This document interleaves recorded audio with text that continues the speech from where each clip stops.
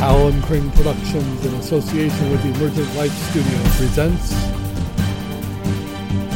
the Illinois State Collegiate Compendium, Academic Lectures in Business and Economics. This is Business Finance, FIL 240 for spring semester 2024.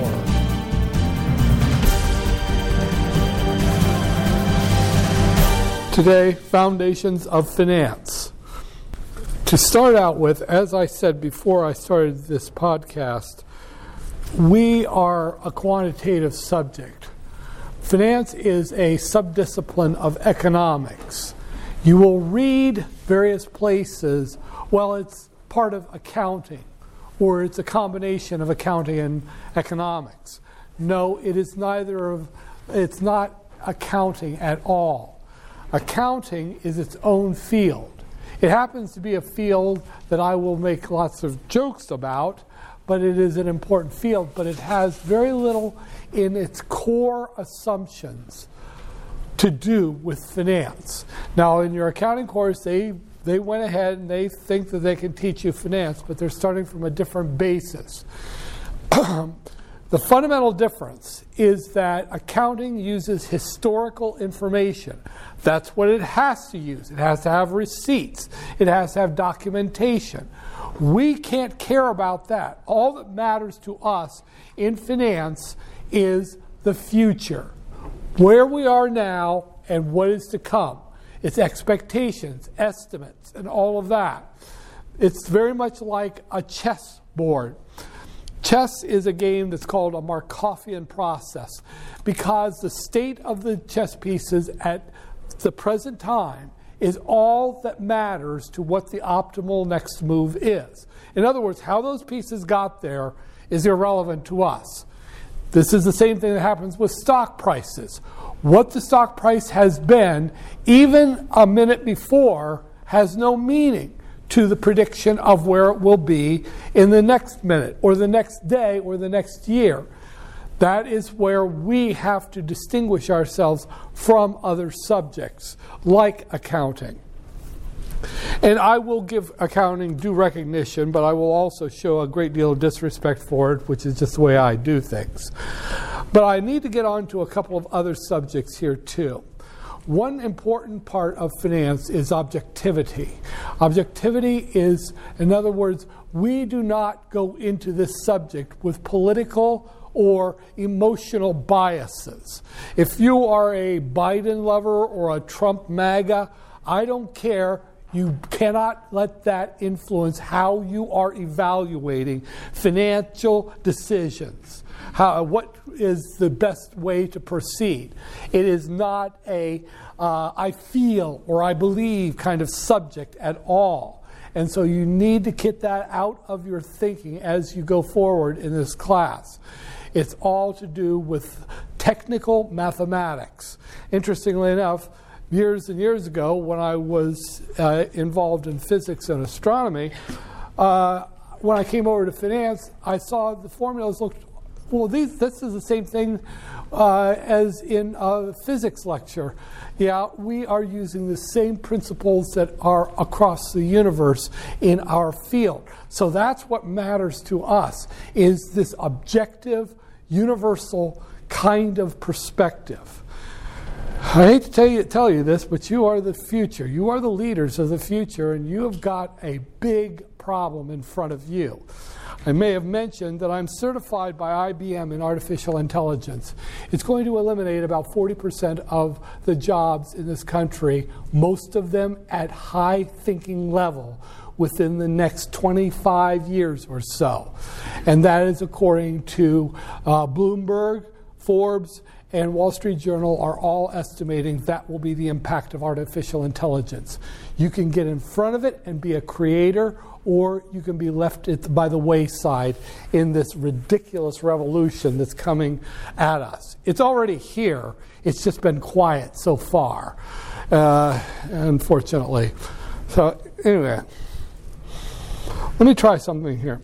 First of all, this is a capitalist field of interest in the United States. the idea, well, we've got a lot of socialism here. Oh, bull crap. We don't have that. We are capitalists. And that may be to your liking, it may be to your disliking, but that's the reality of it. So we have to follow a capitalist model in how we approach any issue in finance. We have to make some assumptions behind it. I teach in other countries and for wealthy people and for ministries of finance in West Africa and the islands. They often come in with degrees from universities, but they've had a great deal of infusion from the European model, which is more socialist. You're not going to get that in this class, and it's going to be uncomfortable for you sometimes, and I'll make it uncomfortable for you here in a few minutes.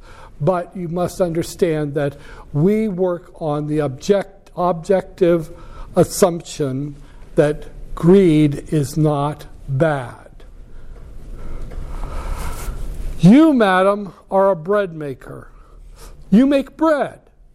Now, you're the only bread maker in the whole town. So, in your bread shop, you can charge whatever you want.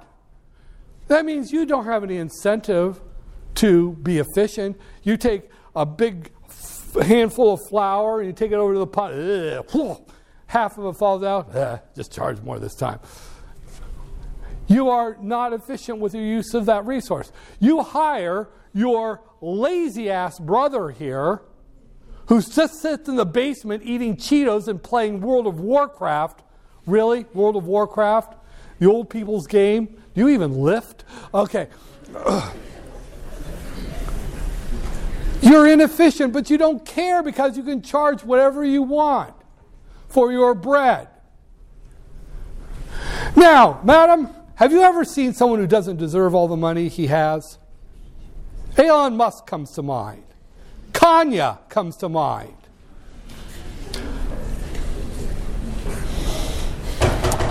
You understand that you look at her and say, she doesn't deserve that money. I know how to have money. I buy good things with my money, yeah. Full disclosure, I'm an Amazon hoe. Okay, so, I'll go there and buy. But you just look at her and you say, you know what? All I'd have to do is not waste resources. I would measure my flour to be careful with putting it in. I wouldn't hire that guy for he's supposed to be the chief information officer. You know what information he has? These Cheetos are delicious. That's his information. You don't need that. All you have to do is be efficient with your resources. That's called static efficiency. Static efficiency is just the efficient use of the resources you have, the factors of production. That's static efficiency. Now, you, madam, you look at this woman and you say, scoundrel, you can do it better. Because what you'll do is you're saying, you know what, she's making money and I could do better and I could charge a lower price and take our customers because all I'd have to do is not hire people to make the bread. I could use machines to do it. I could stop using the old-fashioned light bulbs, use LEDs. I could rearrange the production line with new kinds of conveyor belts. I could use computerized systems. In other words, what you're doing is you are altering the arrangement of the factors of production. You are altering the technology. Now, in your lives, when you hear the word technology, it's always about computers. Technology in your home, technology in your car, technology in your ass. Yeah, you're hearing technology used in a very narrow sense. Technology is something that humans have been doing since the beginning of our species. And before that, it is altering the way that we do things. When the Neolithics went to the Clovey Point from the older technology of making points. When in the Middle Ages they went from beating the corn to the thrashing machines that they said went till and frau. Those were technological changes. When they went from the ships with the single hull reinforcement, to the double hull reinforcement, so that they could do battle better against cannon. That was a technological improvement. We've been doing it throughout history. And you are going to do it to take her business away from her. And because you can charge a lower price because you're doing it a lot more efficiently. When you are replaced by an artificial intelligence, you can sit back, wow, that's just technology changing, while you starve to death. But, of course, this kind of change is dynamic efficiency. Dynamic efficiency is changing the technology to create a more efficient output. Dynamic efficiency, changing the technology. Okay, now, let's get down to it. Madam, you did not start your business and work on static efficiency because you love people and you want to charge a lower price. Well, these people are paying such a high price. I'm going to start a business that charges a lower price because I love people. Bullshit. You did it because you wanted to make money. And you did it for the same reason. We are being driven to be better, not because, in marketing, we care about our customers. We love them. They are number one in our minds. Bullshit. We are in the business to make money. That's the reality of it. If you can't live with that, then perhaps North Korea would be a great place where you live and die for Kim Jong-un. Or Russia, where you live and die for Vladimir Putin, most likely die in a tank from a drone. You understand what I'm saying here? It has nothing to do with loving people or wanting to make the world better. We're making the world better. Yes, we are. Saving on resources, pushing technological boundaries. But you did it not because you care about anyone but yourself. You did it to drive her out of business and make her go to a community college instead of listening to the greatest professor on earth, me. That's greed. Greed is not an evil. Greed is good. Greed clarifies what is important. But there's a problem with this. You now control the bread market. You got it. It's yours. You are the bread queen. But what happens if your bread tastes like ass? You got to decide. Our bread tastes like ass. Mom tried to take her little boy in there. No, Mommy, I don't want that bread. That bread tastes like ass. Oh, shut up. There's kids in other countries who'd love to have an ass sandwich right about now. You see, you cannot succeed if your greed carries you to the point where your product is ass. You understand? This is the control mechanism on us. Now, it may be through, we're just going to lose business, but if we can't read Clueville sending us text messages, then we have Mr. Government come in and kick our asses if we're poisoning people with butt bread. Okay? You understand what I'm saying here is that if we don't do it ourselves, there will be someone who does it for us. Our consumers will, the government will, or even the nature of our product will if we ignore the signs that our greed is driving us too far.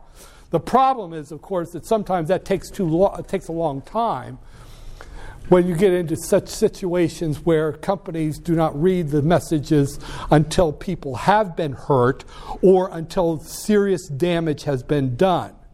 But know this, the owners of the capital, the controllers, the owners of the company are the ones to which we answer. We answer to them because they are the ones who can remove us. We don't answer to the consumers, not directly. We don't answer to the government, not directly. We do down the road. We do not answer to Mother Earth directly.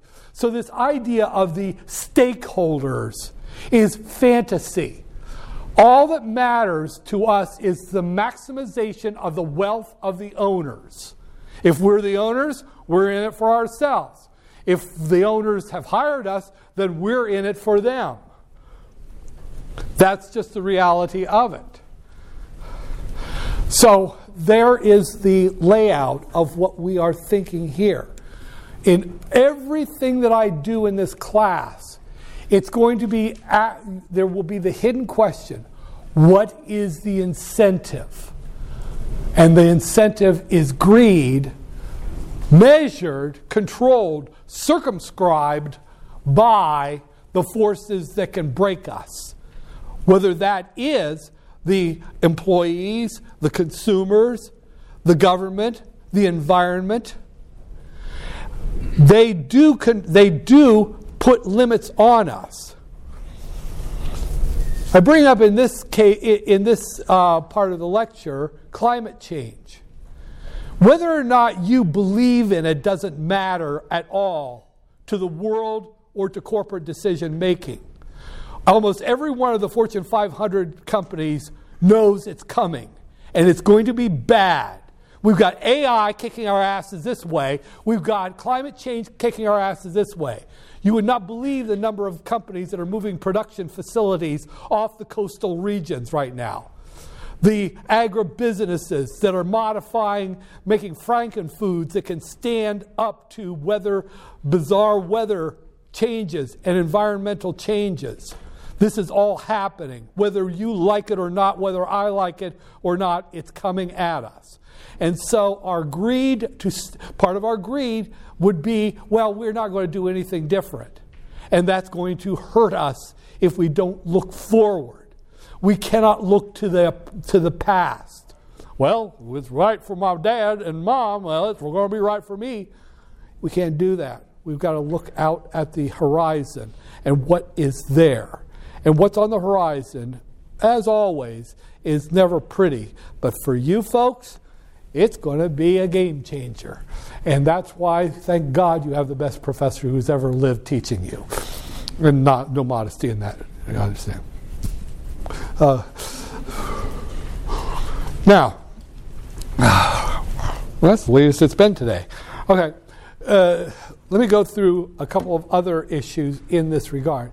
As I had told you before, I will have you look using Excel a lot in this class.